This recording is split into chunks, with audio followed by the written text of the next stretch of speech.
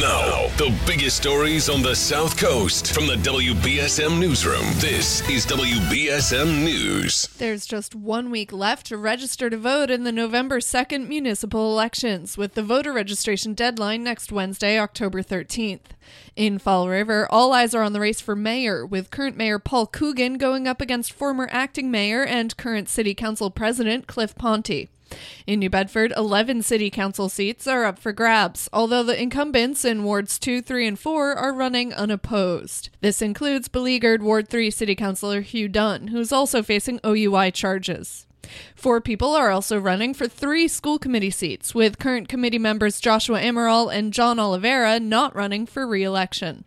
And 2 people are vying for a seat on the Board of Assessors.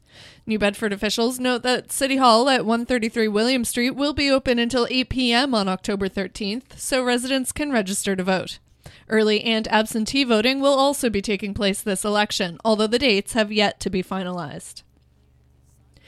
Residents in Fairhaven, Marion, Mattapoisett, and Rochester must boil their tap water until further notice. Officials issued the boil water orders yesterday after E. coli bacteria was detected at the Mattapoisett Water Treatment Plant and in all 4 communities in water samples taken on October 5th. Tri-Town and Fairhaven residents are asked to boil the tap water for at least 1 minute before using it for drinking, cooking, making ice, or other uses that may result in ingesting the water. Large amounts of water should be boiled for at least 5 minutes. This is the second time in a month that Fairhaven residents have been issued a boil water order after E. coli was detected in the town's water system in mid-September. Drug defendants whose cases have not yet been dismissed because of misconduct at a Boston lab are not entitled to new trials unless they can prove evidence specific to their cases was tainted. A judge ruled Wednesday against generally vacating all cases because of tampering at a state drug testing lab.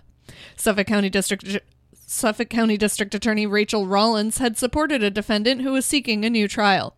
She said she'd appealed to the state's highest court. The ruling means litigation over work done at the Boston lab and another one in Amherst where drugs were stolen could drag out for years and cost taxpayers plenty. The first trial in the sweeping college admissions bribery scandal will soon be in the hands of the jury. Lawyers gave closing arguments Wednesday in the case against Gamal Abdelaziz and John Wilson. They're accused of paying hundreds of thousands of dollars to help get their kids into college by falsely presenting them as athletic recruits. A prosecutor told jurors that the pair used money and lies to steal coveted admissions spots their kids couldn't secure on their own. Defense attorneys say the men were duped by the admissions consultant at the center of the scheme and believed they were making legitimate donations.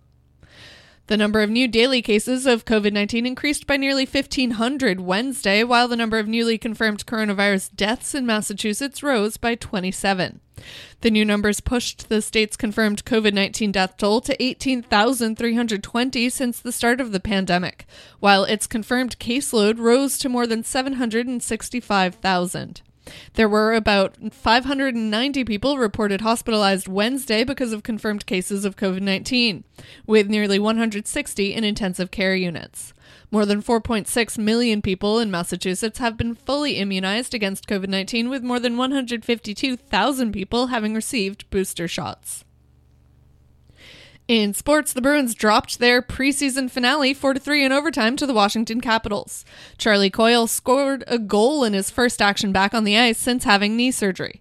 Taylor Hall and David Pastrnak also scored for the Bees. Boston's regular season opener is set for October 16th at home against the Dallas Stars. Meanwhile, the Red Sox are in St. Petersburg for the start of the ALDS tonight. Now for a look at your local forecast from ABC6. A really nice day ahead of us. We're waking up clear and cool. We have afternoon sunshine with temperatures today topping out in the low to mid 70s. Tonight will be partly clear with lows back down into the low 50s. And then tomorrow, a mix of sun and clouds. Expect temperatures to stay mild, highs still in the low 70s. From the ABC6 Weather Center, I'm meteorologist Chelsea Priest on New Bedford's News Talk Station, 1420 WBSM. Right now, it's 53 degrees and mostly sunny. I'm Kate Robinson for WBSM News. Stay up to date with New Bedford's News Talk Station, 1420 WBSM, and get breaking news alerts and podcasts with the WBSM app.